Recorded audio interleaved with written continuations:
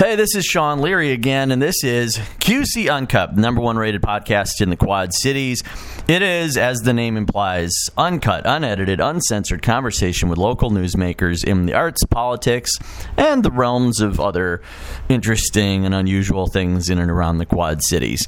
And my guest today is someone who I've wanted to have on as a guest for quite a while, someone I admire quite a bit, very talented man, very interesting person.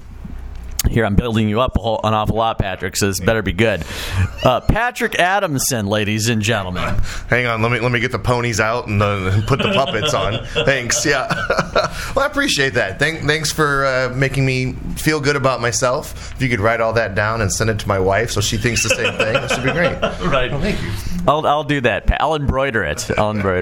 But yeah, you are one of the owners. Correct. And general manager would be your title of Comedy Sports in the Establishment Theater here in the Quad Cities.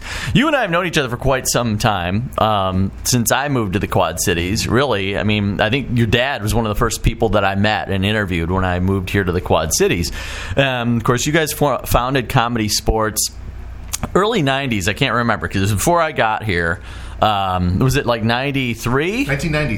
1990. Okay, I knew it was like way early in the 90s that you guys founded it. And so, what was that like?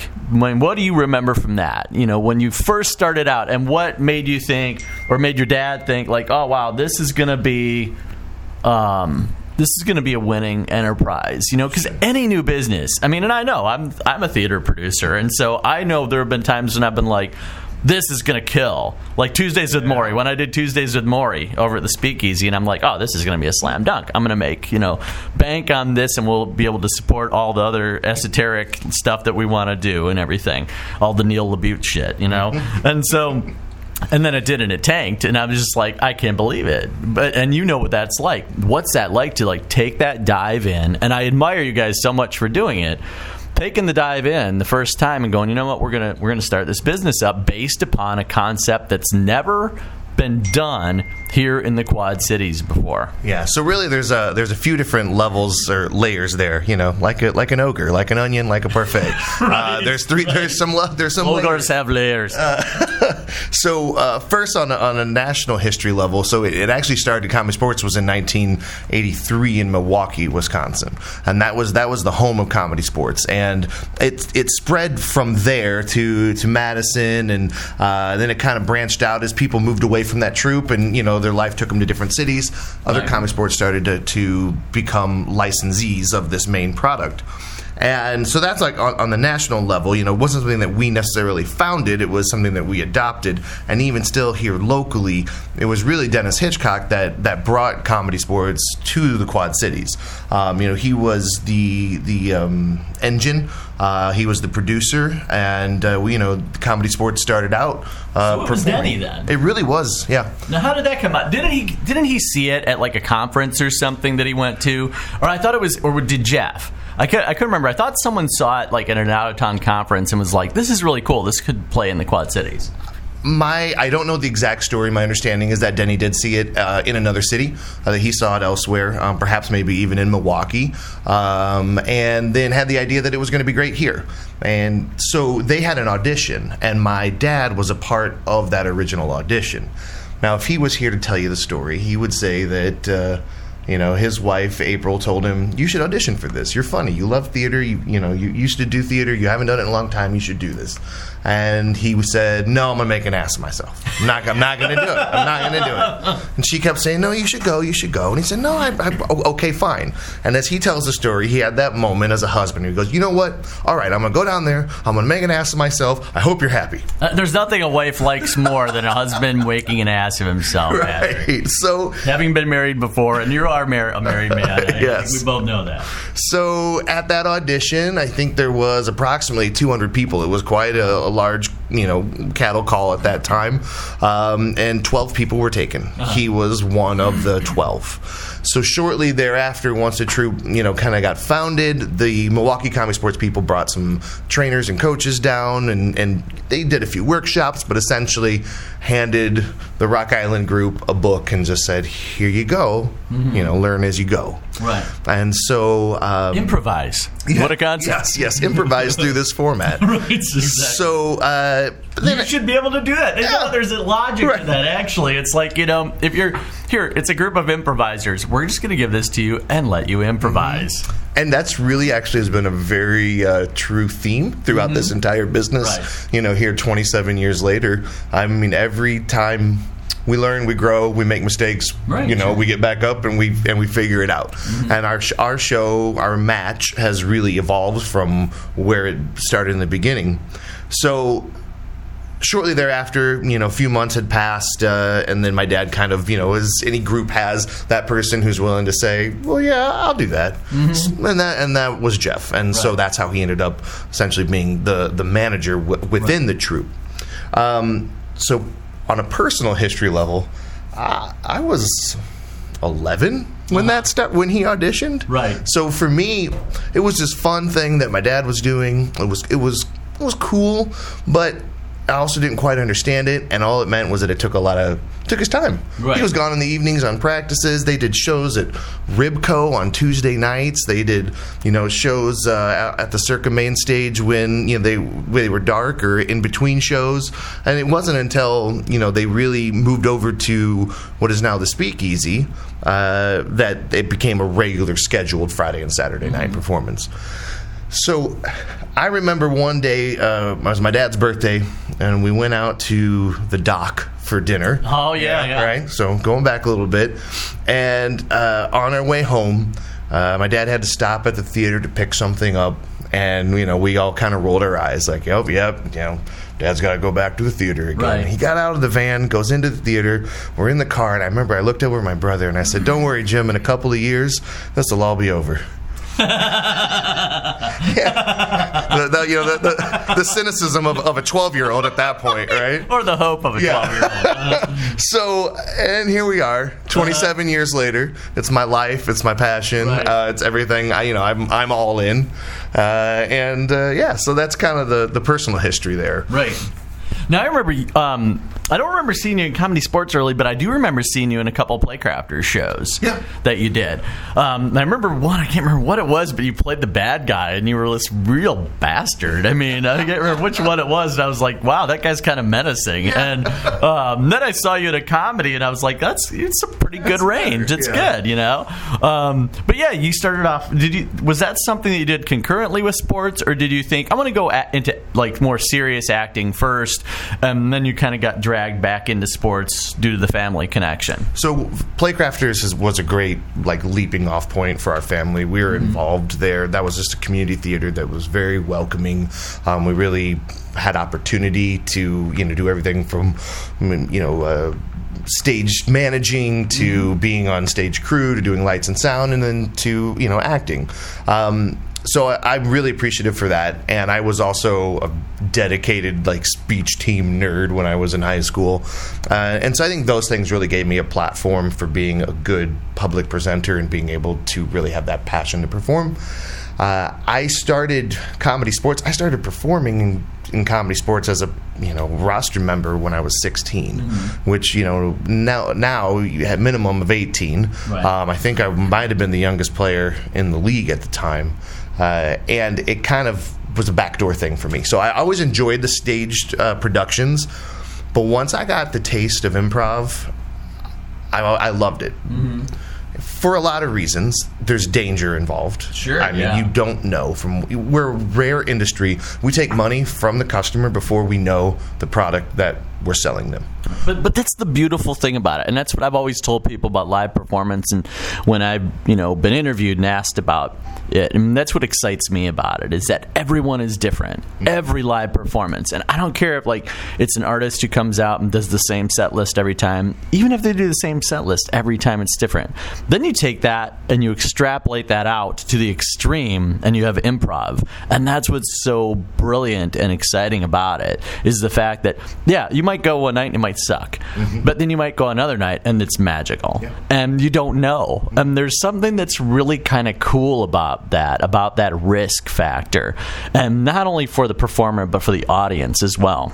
that kind of symbiosis, that they trust each other, that like, I don't know what's going to happen, but you know what, I want to take this journey with you. It's kind of like a metaphor for life, Patrick. I mean, really, an improvised performance is like it's a series of first dates. Right. Really, I mean, you are finding that chemistry both with your improv partner, your teammates, in relates to comedy sports, but your improv partners, as well as making that relationship and chemistry with the audience. And how this date goes on this Friday night could be drastically different from how the date that you lined up for next week goes. It really just depends on a lot of those factors. And when I was an actor doing staged productions and had started doing improv, for better or for worse, exactly what you just said about tweaking and how you may have a repetitive script or a set list that you're going to do as a musician, but there are some tweaks and changes. I found myself doing that as an actor. It's like, well, last week I did I did this line this way, and I'm now going to do it this way. Yeah. And last week my acting partner expected me to have this reaction, and this week I'm going to go complete opposite and see what happens. Right. But once I realized, and I respect the work and dedication that a scripted performer puts into their piece. It is at times, weeks, 5-6 weeks rehearsal, dedication to the lines and blocking and character development, and then for most of us, at least in this community, what doesn't have a very long run for a lot of shows, you may do the show sometimes 3 times, other times, who knows, maybe a dozen or so, and then you're done, and then you move on. And for me, I love the idea that we have spent 27 years developing this show, but every single time it's different. Right. And every time we can just pick up, get on the road, and go to your corporate party, we can go to your community theater, we can go to your school, your church, and we can put on a show. We, have show, we'll travel. Right. It takes nothing but, our brains, our voice, and our body as an instrument to do that. So now, there, and you and I both know this is an interesting thing. There are parameters within improv. There are rules within improv. One of them being always say yes. What are some of the other kind of hidden parameters in regard to going into an improv show? Because there are certain games and there are certain things that you can kind of, I don't know if you want to pull behind the mystique of it or not in this interview, Patrick, but I'm throwing it out there for you. You're looking uncomfortable. Yeah, here you go. Now here's how I do this trick. Sorry to completely reveal the mystery behind it, but that's what I'm going to do a video show with David Costas and have him reveal all of his tricks next, Patrick. That's for my encore. Just have him show everything. Right, have him show everything. Exactly. Here you go. Podcast, right, so exactly. Right. That's interesting, David. Can you all see that out there?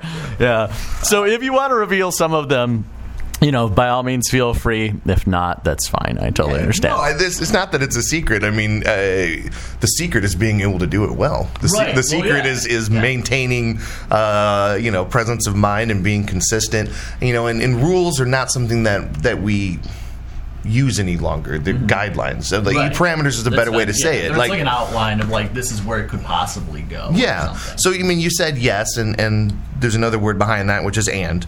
Yes and is definitely the pillar of being able to create on the spot. It's accepting all ideas as valid, giving them worth, and receiving that information and adding your 2 cents to that. So now we're building. The other part I'd say that's really important for us is that the only jazz musicians are the only improvisers who have never met before. Right. As far as us as improvisers, our characters that we portray on stage, we should have history. We should have relationships. We should know each other. We should have had things that happened in our life that lead us to this moment. Why is today the day? Why is this moment that we're choosing to create and show the audience important? If everything was stuck to a hello, welcome to Hy-Vee, how can I help you? It's a very boring world. Versus hello, welcome to I haven't seen you since the court hearing, and then now all of a sudden there's history there. So, it makes it much more interesting. Yes and's a great premise. There's some that would say that, we should avoid questions. We should, instead of asking questions, we should make statements because inherently there's information in there. And in addition to that, we should really try to support each other and make each other look good. It is a team, whether you're working just with one scene partner or an ensemble of 7 or 8. Mm-hmm. If I invest yes-anding your ideas and making them fit within the context of whatever form we're doing, because there's, a myriad of improv forms, and you're doing that for me, that rising water is going to raise all ships. Right. And so, that is really kind of at the essence of what we're doing here. Comedy sports is very gimmick based. It's short form. It is deliciously built for the attention span of today. Right. It's 3-4 minutes, and that was. I hope you used that in an ad. Yeah. That was a good line. 3 or 4 minutes of look at this. This is funny. This is shiny. This is laugh, and then we're on to the next thing. Mm-hmm. Because that's what's considered short form improv. Right. And so. So comedy sports, there's gimmicks within those games. Mm-hmm. And so we learn through experience how to play to that gimmick, how to enhance that bit. If you think of, Kramer from Seinfeld, right? A lot of his laughter came from physical reactions. They're physical definitely. Bits. So obviously they're going to play to that strength within that character or within the show premise. And in a way, that's what we know, that this is a physical-based game. Mm-hmm. So maybe during this game we need to interact with each other. Maybe at some point I'm going to pick you up off your feet. Maybe at some point, you need to grab me, by the collar and pull me in close for a passionate exchange of some sort. Like, if we can bridge that physical gap between us, this game's going to really sing. So there's things like that we learn to work within the context of what we're doing. What's the craziest thing that's ever happened on stage? And is there ever a time, and I'm sure there has been, but what's one of the most memorable or some of the most memorable times where you were like, holy crap, I don't know where this is going? And have you ever been afraid of where this could possibly go? There are so many of those moments, and as you asked me that question, there's 100 things that pop through my head. Some of the craziest things that have happened usually result in injury of some sort. Well, a lot of us have stories of, remember that night I broke your pinky? Remember that night you jumped off stage and didn't realize the chair was there? And, right. So we have stories like that. But, one, you talked about, I don't know where this is going. So there was a moment that we played a game called Day in the Life. And the premise of that is we just ask the audience for an interesting or unusual day. And we get a 3-minute scenario, and then we replay that for the audience because they weren't there, and neither were we, but now it's our funny take on this moment in your life. And so we asked for stuff, what's something unusual? I left grandma at the airport, or, oh, no, I backed up and hit the garbage truck, or whatever. They're usually funny stories. This lady raised her hand, and nobody else did, and so it was very yeah, absolutely, you. What's your story? She said, well, my dad just died. And I thought, the room just gets quiet. It's 200 people, and the room gets quiet. And and the referee who acts as the MC said, I'm sorry to hear that. And she said, yeah. So the funeral was a couple days ago, and as a comedian inside, you're going, you're tightening up, going, I obviously you can't make.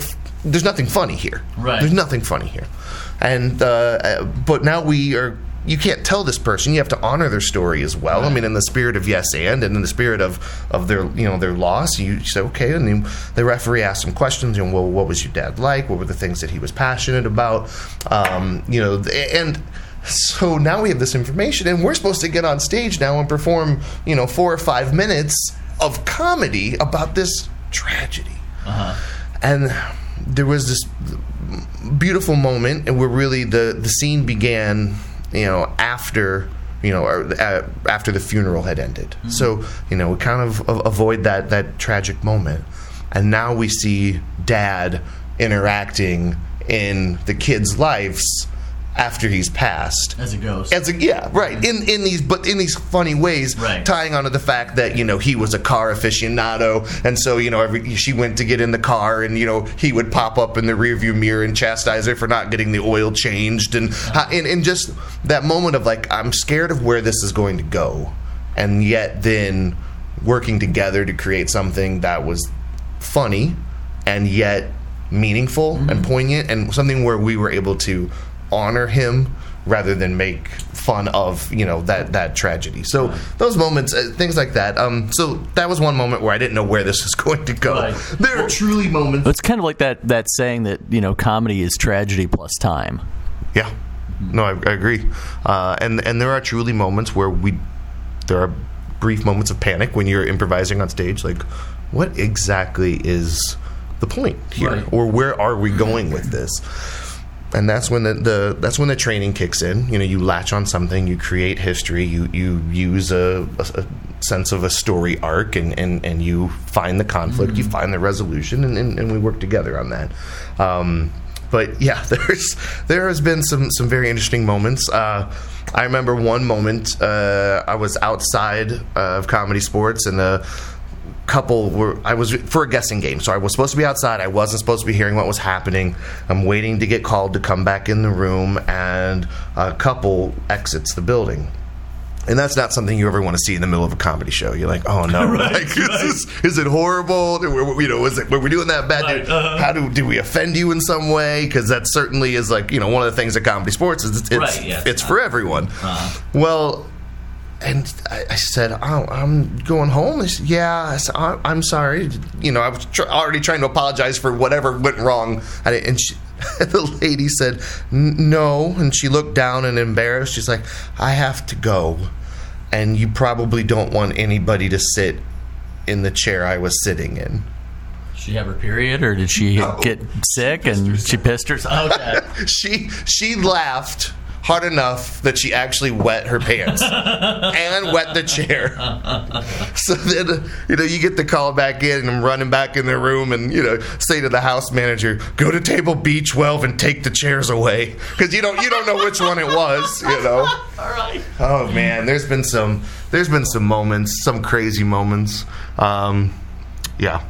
I'll tell you one that happened relatively recently, which was one of the very few times that we've ever had to remove somebody from Comedy Sports. Comedy Sports, it's a tea for everyone. Everybody's here to have a good time. Right. It's 7:00, so it's not too late. Yeah, people they're not showing up trashed, and this one couple did, and it was, and of course, as luck have it, we put them at the table right in front of the stage, so they are as close to the show as you can possibly be.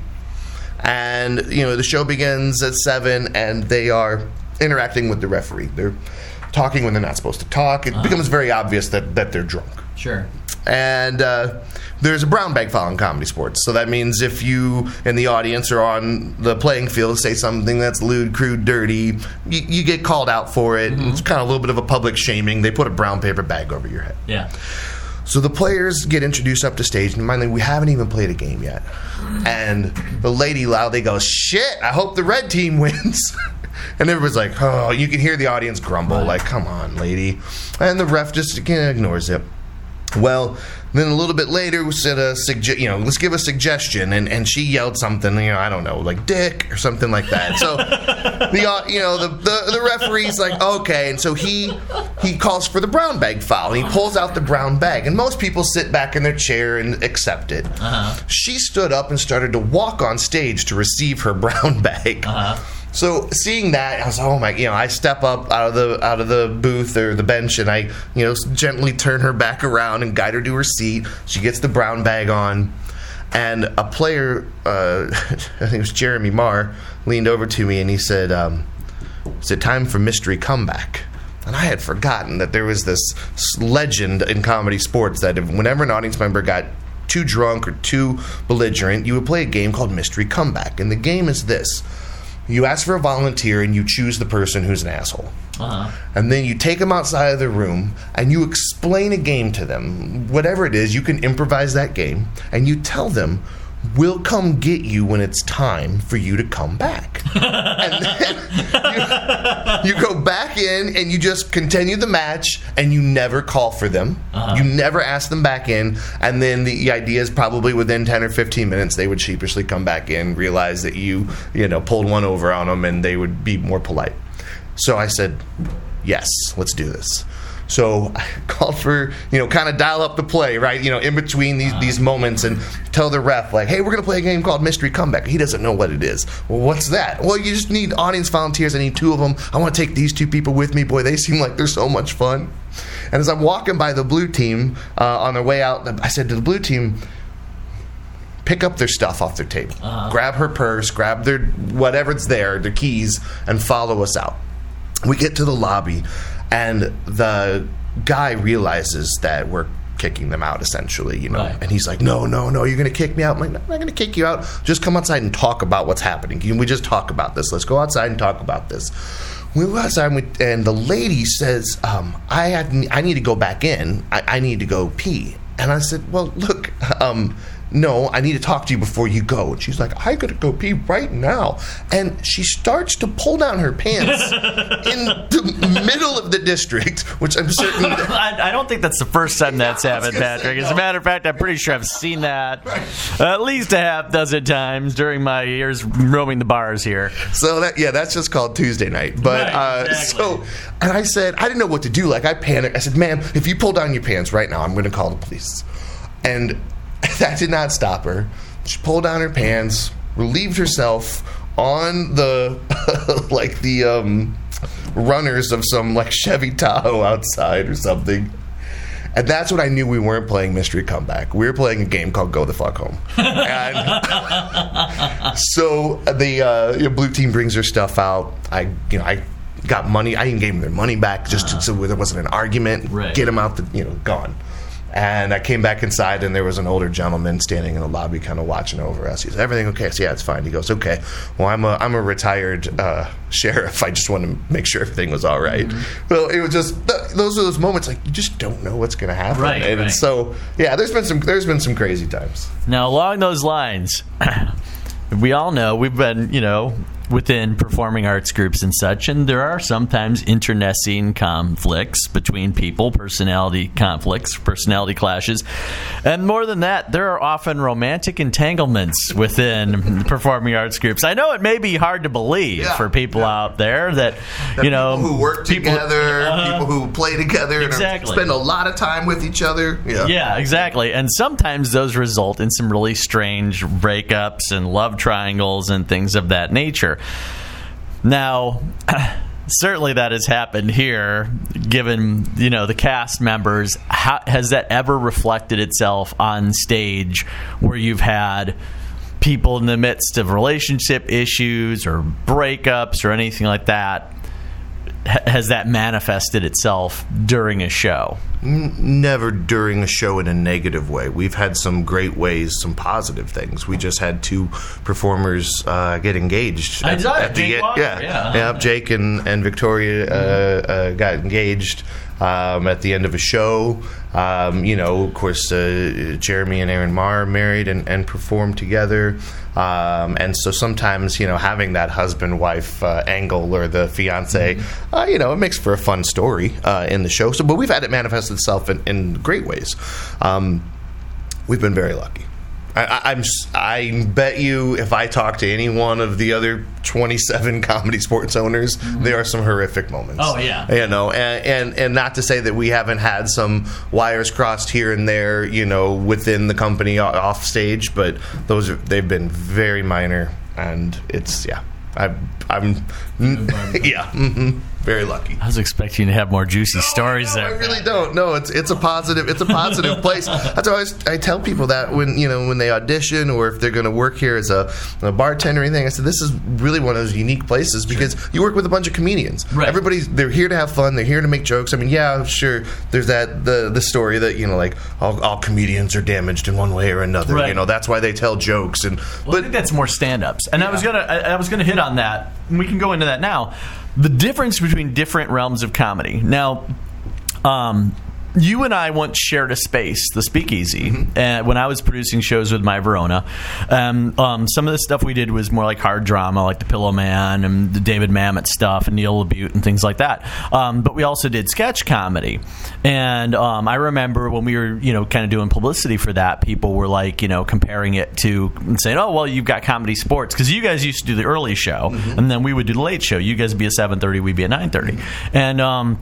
And I would say, like, no, it's very different. And it is. I mean, sketch and stand-up and improv are very different. And as I've worked with people who have done all three, the more I've found people that are distinct to one, like people who mostly do stand-up or mostly do improv or mostly do sketch, they do have distinct differences in their personalities and the way that they see things, the way that they perform. I mean, improv people who are mostly improv, are different in their outlooks and the way that they perform than people who are mostly stand-up. And I think that when you say, all comedians are damaged, that certainly could be true in some case. But I found that improv people seem to be much more upbeat and light in regard to that, whereas the stand-up folks seem to be much darker. Have you found that as someone who has done all of those things? You've done sketch, you've done stand-up, you've done improv. Have you found that distinction within the realms of comedy? And I realize it's a generalization because there are outliers in everything, but have you found that there are distinct differences in regard to it? And also, why don't you talk about you as a performer, what it's been for you to perform in these different realms, whether it be staged show, sketch comedy, stand-up, or improv? Well, I think that there are some differences, and I think they definitely come from the approach. You said that improv people seem to be a little more positive or uplifting folks, and I think that that's because of the culture in which we subscribe to. Right. I mean, it is one where, yes, there certainly are one-person improv performances, but the majority of them are done within group work. You go back to that yes and policy, the idea of I'm trying to make you look good. I'm validating your ideas. I'm embracing what you give. I mean, it's supportive, it's uplifting. We're working together to build something that is greater than what we started with. And I think that does then kind of permeates its way into other areas of your life. And I have performed stand-up. I find it to be very honestly daunting. My dad performs stand-up as well, and I would say, and he seems like a fish in water. He's just very comfortable doing it. And maybe perhaps in stand-up comedy, and this is probably not true, across the board, but I would say the majority of it is looking for, if you're writing material, you're looking for absurdities, you're looking for things that we have in common, and then you pick them apart. Right. You break them down. Rather than using those elements and collaborating and building them up, you're looking at it going, well, why do we do this? What is it about this that we all universally roll our eyes at? How can I shine a light on this that is, dysfunctional? And so maybe that, in a way, might make them seem to be a little more sardonic, a little more, darker and negative. And so that certainly could be that way.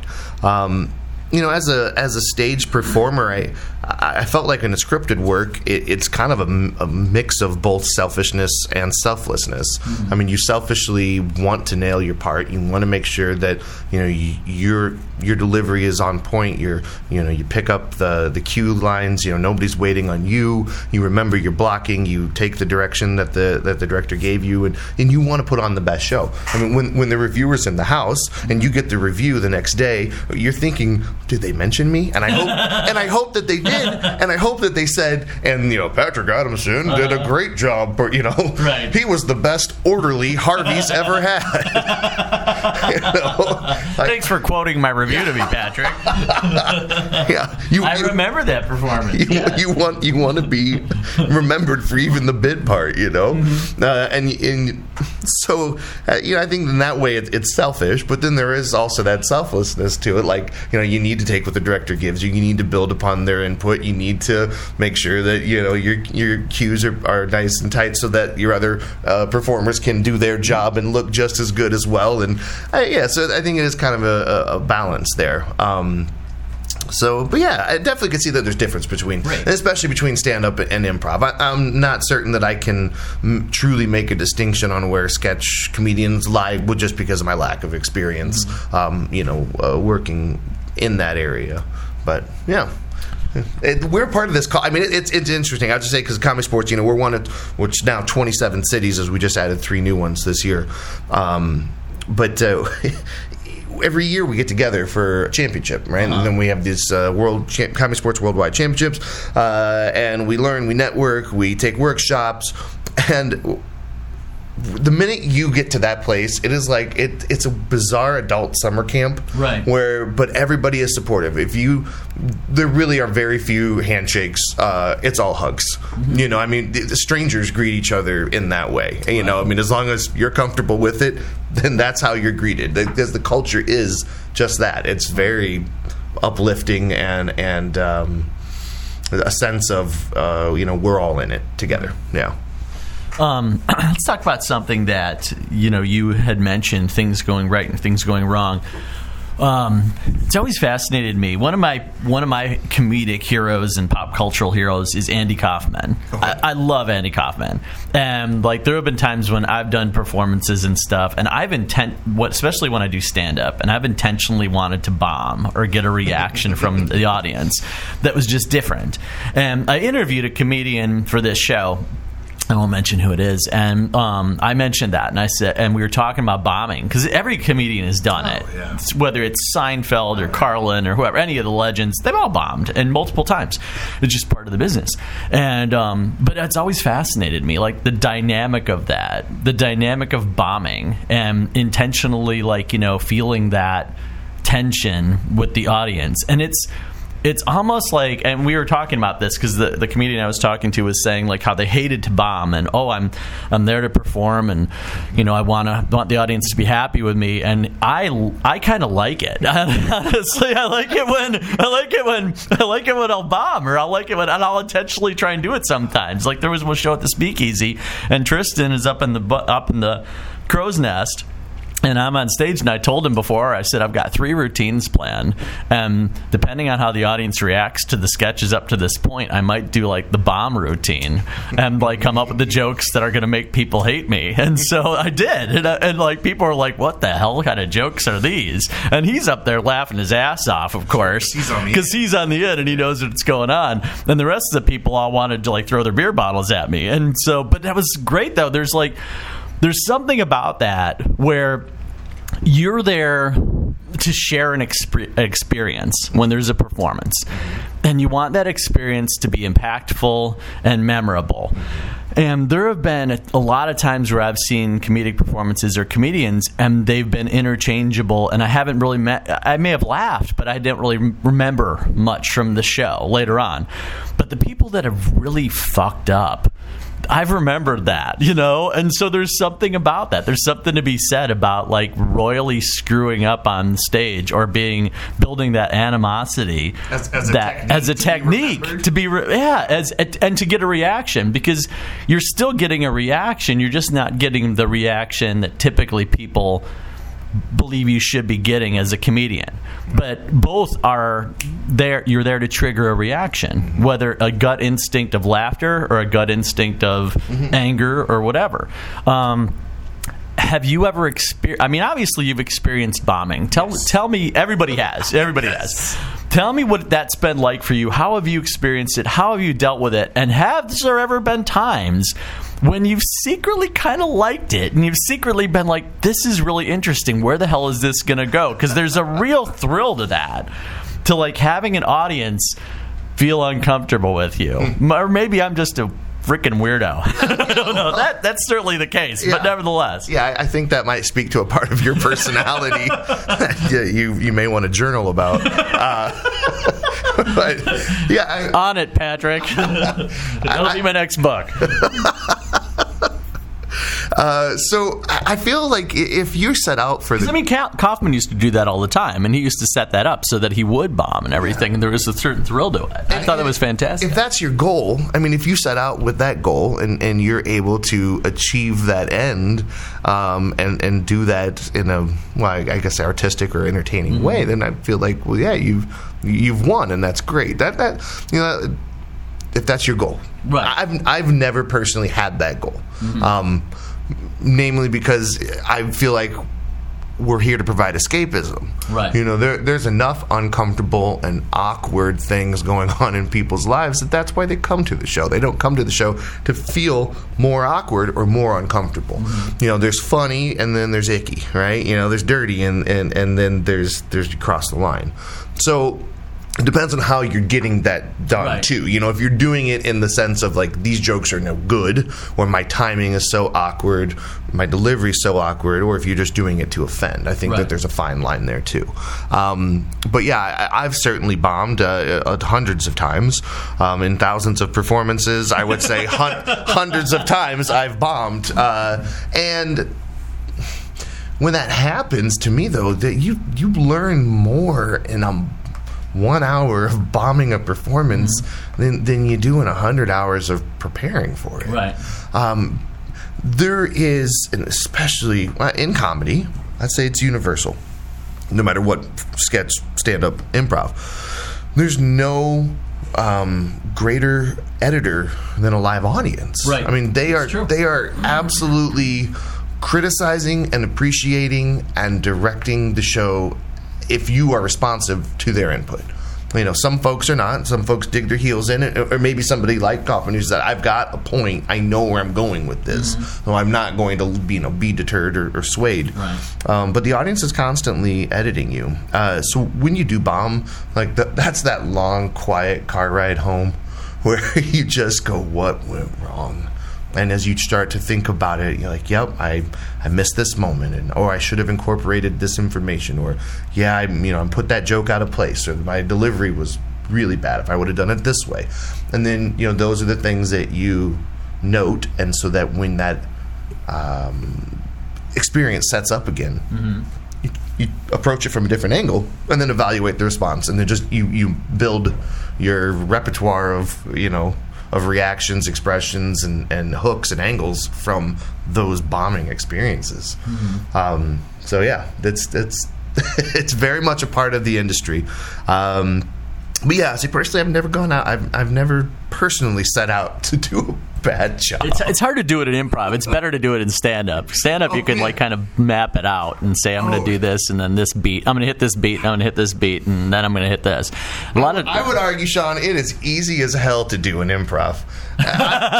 Anybody can suck at improv. Well, yeah, right. Okay.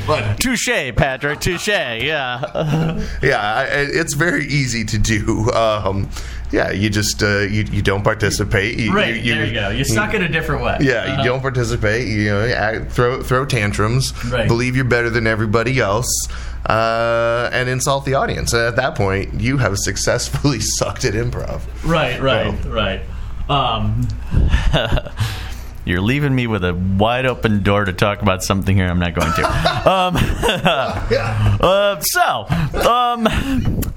Another topic. Let's see.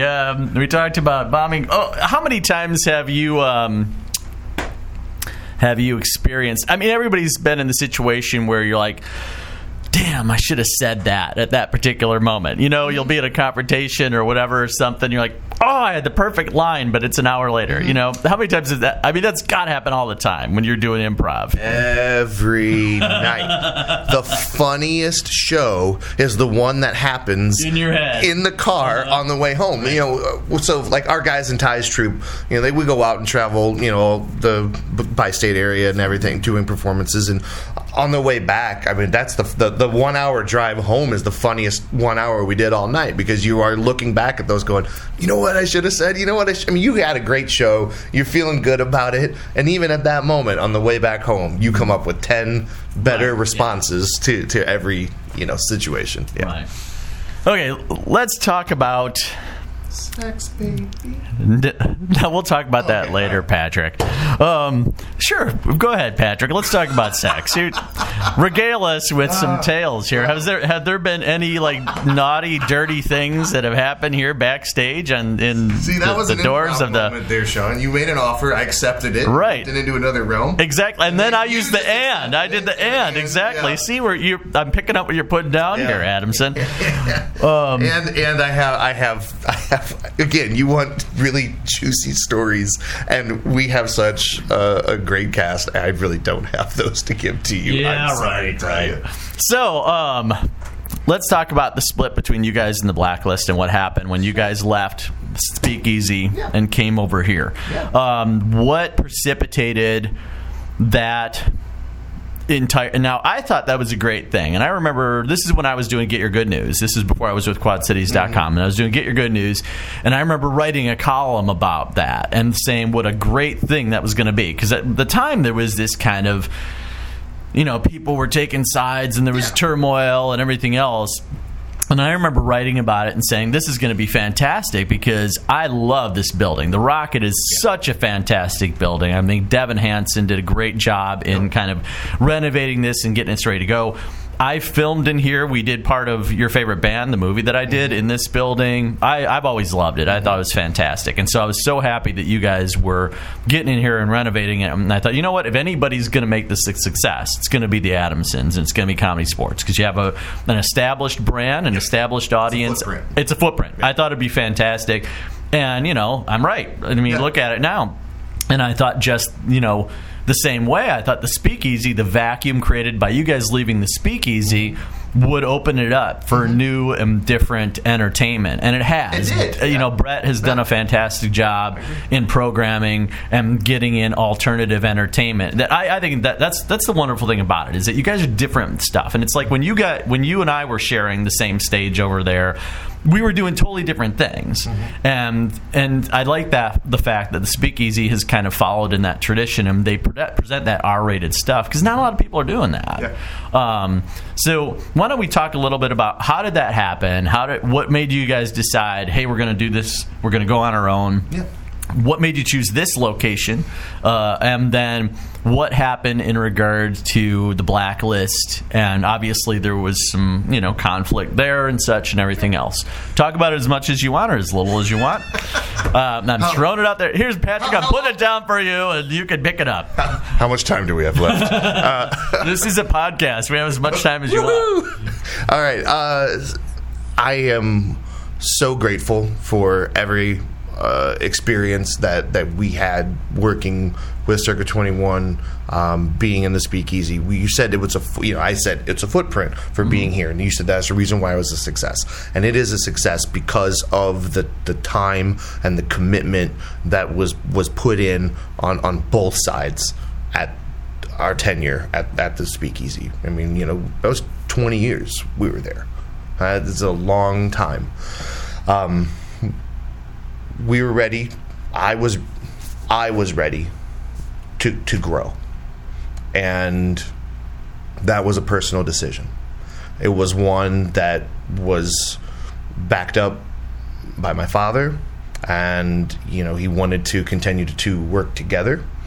And so at that point, just we had to grow. We had to move, and we did not know. Really, the future was very undetermined.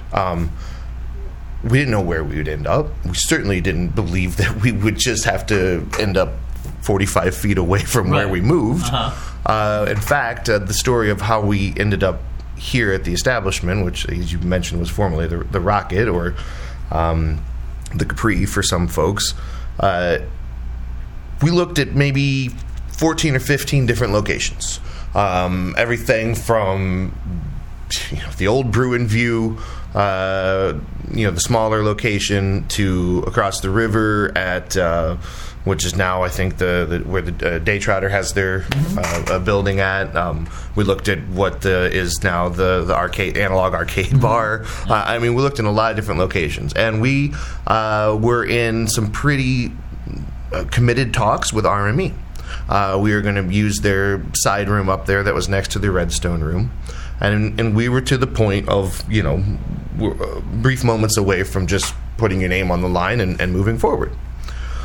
So I, out of loyalty and respect for the city of Rock Island and for how they had supported and we had always been home, our home was Rock Island, went to our contacts within the Rock Island government there and within Dari and just said, I want you to hear, from me first before you read it in the paper that we're probably going to end up in Davenport. Mm-hmm. And it was at that moment that they said, well, there has to be something that we can do. And at the time, Zach Wenthe, who used to be a Comedy Sports performer, stage manager, was working with the city. And he said, what about the Rocket? So we walked in here, and we looked at it, and the first two things that went through my head. One, it's too big, mm-hmm. and two, this place needs a ton of work. Yeah, right. And yes, I mean, like Devin did well in rehabbing it and making it better. Mm-hmm. But after his absence, it became Rock Island's storage locker. Sure. It's like, well, let's have a festival down here. Great. What do we do with all these fake palm trees and rocking chairs? Put them in the Rocket. Right. Well, it was just a locker at that point. And so it sat empty for a few years. So Zach put together this deal for us, and the city of Rock Island, it's not a secret, they really made this happen. They wanted to have an attraction that was going to bring families to the district on the weekend nights and help generate business for the restaurants and other locations in this area.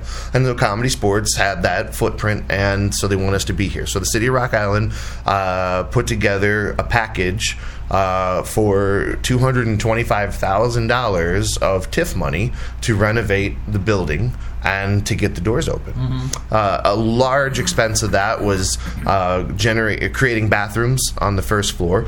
The bathrooms originally were in the basement. They're not handicap accessible. They were not in good condition, and it was an easier fix to just bring everything up to the main level. So we took the existing lobby of the Rocket, cut it in half. Half became bathrooms. The other half became the lobby of the establishment. And so then we decided, finally got everything up and running, had a contest within the community to pick the name. The name was submitted, and we chose the establishment upon a vote within the staff. And we decided to open the night before Thanksgiving on 2010. I did not know until I looked into the history of the building that in 1939, the Rocket Cinema opened, showed their first movie the night before Thanksgiving in 1939. So it was just kind of a weird, 75 years or so later. Right. We had the exact same kind of opening date, so I don't know, meant to be. And now I look at the building and I go, I thought it was too big before. Man, I wish it was bigger. Right. Yeah. I wish we had a private, dining room. I wish we had more storage. I wish we could, do more things. But it is a cool building. Kind of a old streamline Art Deco throwback, and we moved into this weird kind of footprint.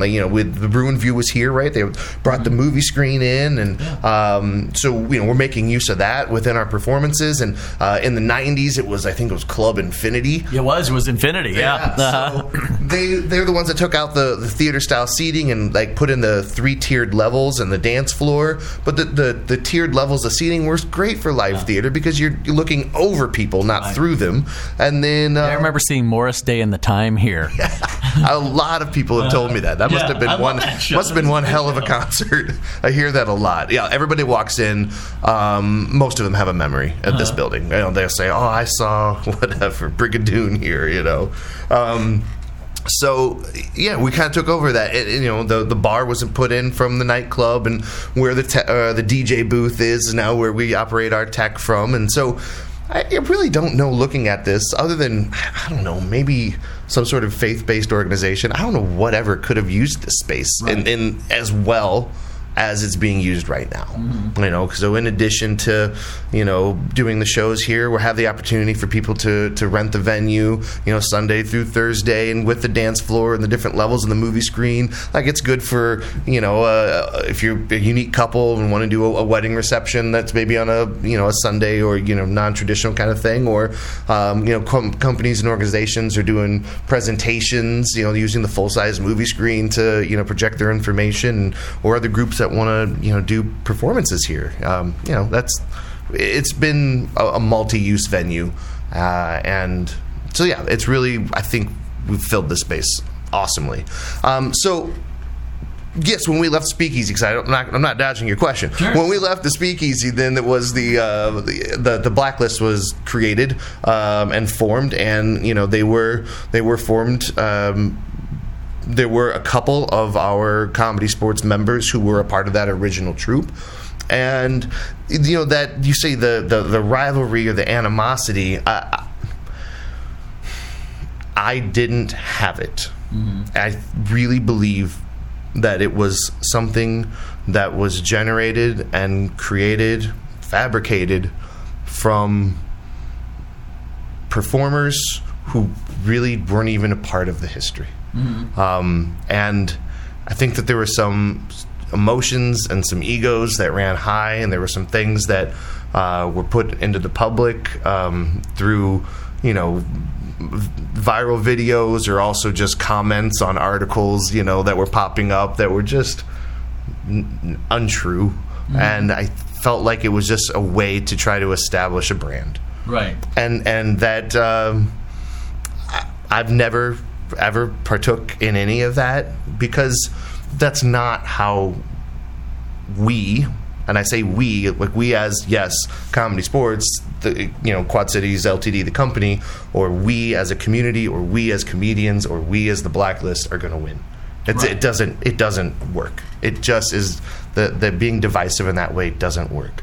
And so, and I think that has played itself out over time. I really feel that, you know, having that positive attitude, trying to build a community, is something that is a testament to the success that we're having and that we're here. And that's that some of that negativity has phased itself out. And we had crossover. You know, I know that we talked, and you know, obviously Josh Kahn was a Comedy Josh Sports is the one that always comes to mind. He's pretty much with everybody. So yeah, comedy horror. He's Switzerland. Yes, yeah. Oh, he's not. He's not. Well, Switzerland. He's not Switzerland at all. He's well. He's able to commingle with but yeah. Yeah, I think Josh should be the first to tell you he's in it for himself. Bad analogy, but, you know. No, but yeah, so Josh was a Comedy Sports performer. He wanted more stage time. He said, I want to go to the Blacklist. Is that fine? I said, oh my God, yes, go. Audition. I've never anything but, you know, supportive of it. And then now, you know, he's obviously doing, you know, good things with Bottoms Up, and he's also, you know, open source, and some of the open source performers have performed, you know, here before in one of our late night shows. I've went over and performed with them, you know, pretty recently, a few months ago. That's cool. Yeah, it's like that's the whole part of like it's. And the other thing that was really apparent is that it's two different markets. Yeah, and it's different types of improv. It's different. It's also different demographics, different people that attend. And I'll tell you a quick story about when that became really apparent. So, a few years after, you know, the whole. Probably like 2014 or so, George Strader says, let's do something like let's tell the public that we're going to have this big showdown, right? It's going to be like, well, yeah, I always felt that, I mean, because I admire, you know, George is a great hype man. He's really good at like marketing, and I always thought that was the whole thing was just kind of rigged. Mm-hmm. And I thought it was a brilliant idea. I mean, I the whole, like, you know, let's create this animosity because you guys are the establishment, you know, literally and figuratively. But, you know what I'm saying? And so the upstart always wants to kind of attack the establishment in order to establish their brand. And their brand was kind of this outlaw improv. Yeah. And what better way to establish an outlaw brand than to be, you know, antagonistic towards the established brand?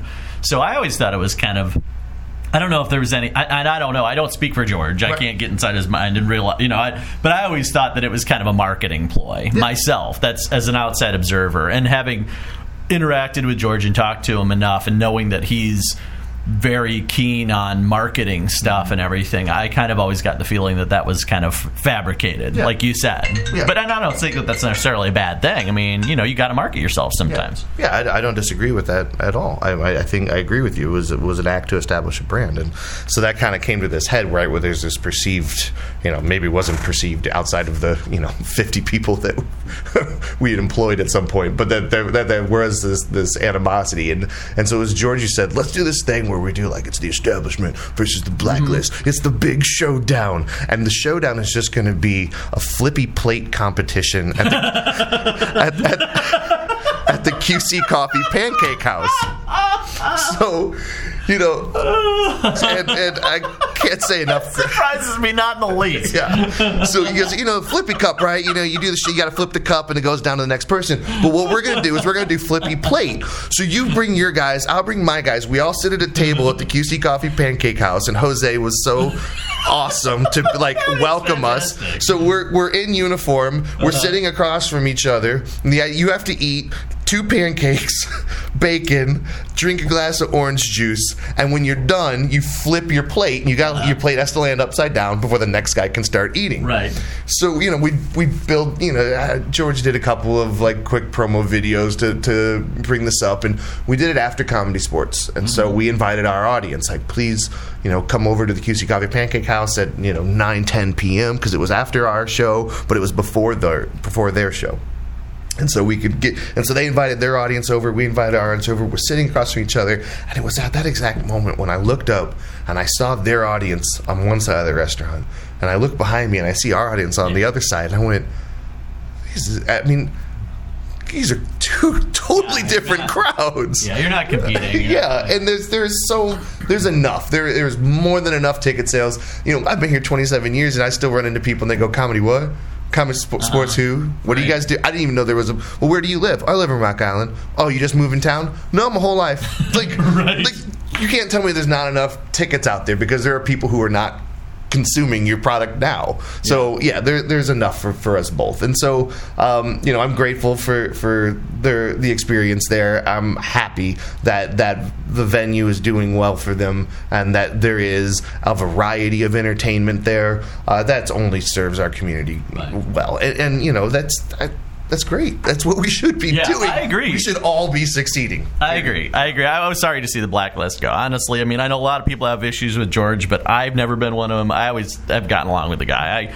I admire his tenacity and his energy and his marketing, perseverance and some of his ideas and such and everything. And I've always gotten along with George just fine. I know a lot of people don't, but that's just what happens. The performing arts sometimes. Let's talk about what you guys have got going on right now. And you're just about to unveil an official late night series, although you've been doing this for a while. Yeah, and tell me about, are you refining the shows, taking the shows that work best, and which shows are going to survive into this brand new era of comedy sports, Patrick? One of them is Survivor. I was waiting for that. I see how I was doing that. You were gifting me. I was gifting so, yes, we have been for 3 years now. We've had something called the Studio Series, and the Studio Series is 9:30 p.m. shows that are uncensored. They're R-rated performances, 17 and older. Same rules as an R movie, right? And those are all cast-generated shows. So these are formats that maybe improvisers have seen. Maybe they performed in other cities when they worked there, or they've seen them at other. Maybe they took a trip to Chicago or wherever, and they thought, "Oh my God, this is great! I want to do this." Or some of them are just completely unique things that they've compiled themselves. So we wanted to give a place for our really creative, awesomely talented performers to grow, and so we had this opportunity for Studio Series. It's also, not going to lie, it's a great way to keep people around, entertain them, get them to be ingratiated to your brand, sell them another bucket of beer. Well, right, exactly. Right, that's where you make your bet. It's a win-win, right? Yeah. So And then those shows grew and grew and grew, and we got to a point where we had 18 different shows in Studio Series. And Studio Series, it's just hoity. Like, the name of it, to me, it didn't tell people what they were going to see. And while the comedy is... Made it sound like James Lipton was going to show up. Yeah, right, exactly. In his smoking jacket and his pipe. Today we're interviewing Patrick Adamson. The comedy that we have is great, and the performers do it very well, and some of it is really, honestly, when you look at the techniques they're using and how they're able to pull it off, it's very intelligent, and yet it's still R-rated. I mean, there's still just a series of really well-crafted dick jokes, and I'm not. You should invite that lady back who wanted dick. She was in the wrong. She was at the wrong place. You should extend an invitation. Hey, weren't you the lady who we brown bagged who said she wanted dick? Well, here's the dick that you've been waiting for. But pants are still required. So I thought we need to kind of make this the name and identity something that is going to tell people what they're going to see. And so one of the things everybody always asked, they would ask us, what's the late night show? When was the late night show? Well, I'm coming for comedy sports, but I'm thinking about sticking around. What's the late night show? Like, well, it doesn't take a genius to just call it what the people are already calling it, right? So, and I feel like that also really sat better with us, with what we were doing. And so we rebranded. They start in October. We also then did a set schedule, because before it was based on availability, and you didn't know from one night to the next what you're going to see. Right. So now we have a set schedule. We took 8 of the 18 that are very solid shows, and so now that the first Friday of every month you're going to see It's Your Fault. First. What are the shows that you kept? Sure. So It's Your Fault it's like a multiple choice test gone wrong. The movie screen has a list of games, 2, 3, 4 games on them. The audience chooses the game. And then the audience, of course, they give us the suggestion in which that we're going to work from. And throughout the show, from different times, they're going to saddle the comedians with a challenge or a quirk. Like, perhaps you have to play this game with a Scottish accent, or you can't use the right side of your body. So the show really is the games, the comedians, the challenges are all chosen by the audience. Hence, It's Your Fault. So no matter what happened, it's your fault. But the show has been wickedly funny, awesome. The participation level is so high. So beyond that, and of course, one was Weisenheimer. And Weisenheimer is the first Saturday of every month, and they are our longest running late night show.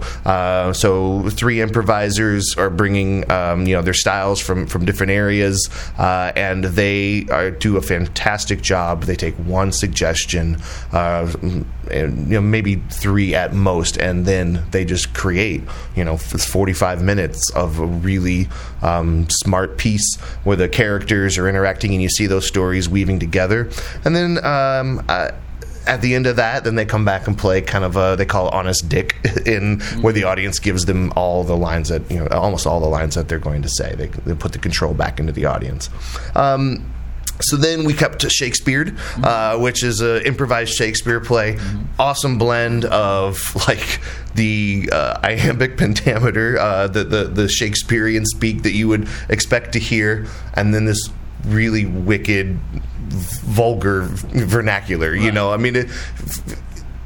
A well-timed F-bomb in the middle of a Shakespeare play cuts through like a knife, right. And it hits very well. So as an improviser, that's a show that I watch and just going, I know it's difficult to improvise. I couldn't even conceive of improvising while using Shakespearean, right. Story points and speech. So then then in addition to that was that we kept was True Story.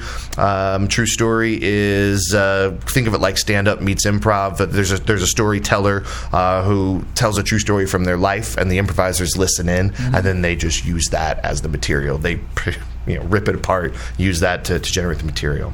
MFK, improvised version of Marry, Fuck, Kill. Then also in addition to that, so Survivor, takeoff of the Survivor reality game show. Comedians compete in a series of challenges till there's only one left. The comedians vote each other off, so there is a little bit of this, the tribal council. They're making alliances and they're, breaking hearts from time to time. Then 309 is our tour through the 309 area code. That's probably our dirtiest show. It's just a really awesome, raw way that some talented improvisers like myself get an opportunity to cut loose. So yeah, it's me, Jeff DeLeon, and Big G, George Scholes, and we take different stops through the 309 area code. We're going to stop at the Avenue of the Cities and play a game spoofed off our experiences there. We'll play a game of Romper Room. We'll go to the Atkinson Public Library, Lion's Den. We'll stop there and play a game. And then our musical shows that stuck around, Bandwagon. There's a band that has reunited after a long time away. They play all the music live on stage, 2 guitars, bass, percussion, keyboards, but the song titles come from the audience. So it's a live concert where the music is improvised, the lyrics are improvised, and you get to see the backstory of the band. And then also we have Movie the Musical. You give us a movie, we'll make it a musical. What happens if Terminator is now a Broadway play? And then Shakespeare. I'm sorry, not Shakespeare. Stand-up comedy. So our stand-up showcase last Saturday of every month. Like I said, Jeff Adamson, my father, is our MC, longtime stand-up comedian, and then he books in 2 comedians. So rather than a night where there's 8 and everybody gets 5 minutes, it's like getting comedians a chance to really do a decent 10, 20 minute or longer set and kind of showcase their talents. So yeah, so those are the shows, and I know, like I said, with 8 shows and a couple of alternates there's a lot to learn about. So I don't have to tell you, because you can just learn for yourself if you go to theLateNightShows.com or check us out on Facebook at The Late Night Shows, and night is NITE because we're cool like that. And it's an homage to Miller Lite, Patrick. Right. Yes. So, anything else that you'd like to add that you've got coming up in the future that we haven't talked about? We're ending our podcast here. We're ending our trip here, Patrick. So I know I'm so sad too, but don't worry, we'll have you back on the show. But for now, is there anything else that you'd like to add, or that you got coming up? Anything you want to plug, or talk about the website? Throw a plug out for that, or whatever. Yeah. So we got so many things, so many irons in the fire, and that's what makes this fun. Is every day is a little bit different, and of course, improvising every show is a little bit different. Just very grateful for the 30 plus people that we have here who are very passionate about doing this, and all of them are this local talent, and people sometimes turn their nose up at that. They say, well, if you're really good, wouldn't you go to Chicago? Wouldn't you go to New York? And it's like, well, yeah, maybe I would if I also didn't enjoy my job, my family, my home, those low things. Cost of living, nice people. I grew up between Chicago and New York. My mom lives in Chicago, my dad lives in New York, and people ask me that all the time. And I graduated from USC, which is in Los Angeles, and so people are like, what are you doing in the Quad Cities? I'm like, I like the Quad Cities. It's not too small, and it's not too big, and it doesn't cost too much, and people are pretty cool, and there's enough to do. I mean, it's not like Chicago or a bigger city or anything like that, but there's enough cool stuff going on here and everything, and it's easy to get around. There's no traffic. You don't have a lot of parking hassles. There's a lot to say about, that's good about the Quad Cities. So but the most exciting thing for us right now is the Late Night Show, and the reason why it's so exciting is because it's a rebranding. The establishment became a venue, and Boy Scouts were coming here, and wedding receptions were coming here, and the city of Rock Island is hosting events, and the Quad City Convention Visitors Bureau is hosting events here, and then I had these formerly the Studio Series shows, and I wanted to be able to say, like, this is funny shit, come laugh your ass off. But I can't do that because it affects the brand of the venue. I wouldn't want the Boy Scouts to host their Blue and Gold event, look on our Facebook page and go, honey, where's Billy going this week? He's going to see some funny shit. Yeah. So that's why I thought we need our own voice. The Late Night Shows needs its own attitude and voice, that it can express what it always has been, but do it in a way that's more out in the open and speaks to the people who are coming coming and enjoying our product. The people who are coming here and enjoying the product are the ones who are coming to laugh at funny shit, because this last week has been bullshit. That's why they're coming. They're coming to enjoy and escape, and we can provide that. And I'm just very excited about that more than anything else that we have going on right now. But yeah, we're a great place. And if that's not your, that's not the boat that you want to float in, that's what Comedy Sports is dedicated to being. We're here. We're a great choice for out-of-town guests. You got people coming in, coming up for the holidays, or, you don't know what to do. Take a look at Comedy Sports, because it is, it's clean. It's a show that's rated E for everyone, but it's not juvenile. It's not for kids. It's geared for adults. Right. Kids just can be here. Right. Because when you take away the sex, drugs, swear words, and those topics that are taboo to talk about in polite conversation, a lot of people think, well, what's left to be funny about? Well, really, that's when you have to truly be funny, because you don't have shock value anymore. Right. You really have to be able to relate and be crafty. And so that's what we're good at. Cool. So give me the website and the phone number for people to call to get tickets and more info. Awesome. So if you want information, you can give us a call at our box office at 309-786-1111. If you want information on our late night shows, check out thelatenightshows.com. And everything else is so easily found with a little bit of Google love. Awesome. Patrick Adamson, thank you so much for being my guest today. QC Uncut, the #1 rated podcast in the Quad Cities. Once again, thank you so much for listening to this show. I'm Sean Leary, your host. Hope you have a great day, and hope you've had an awesome time listening.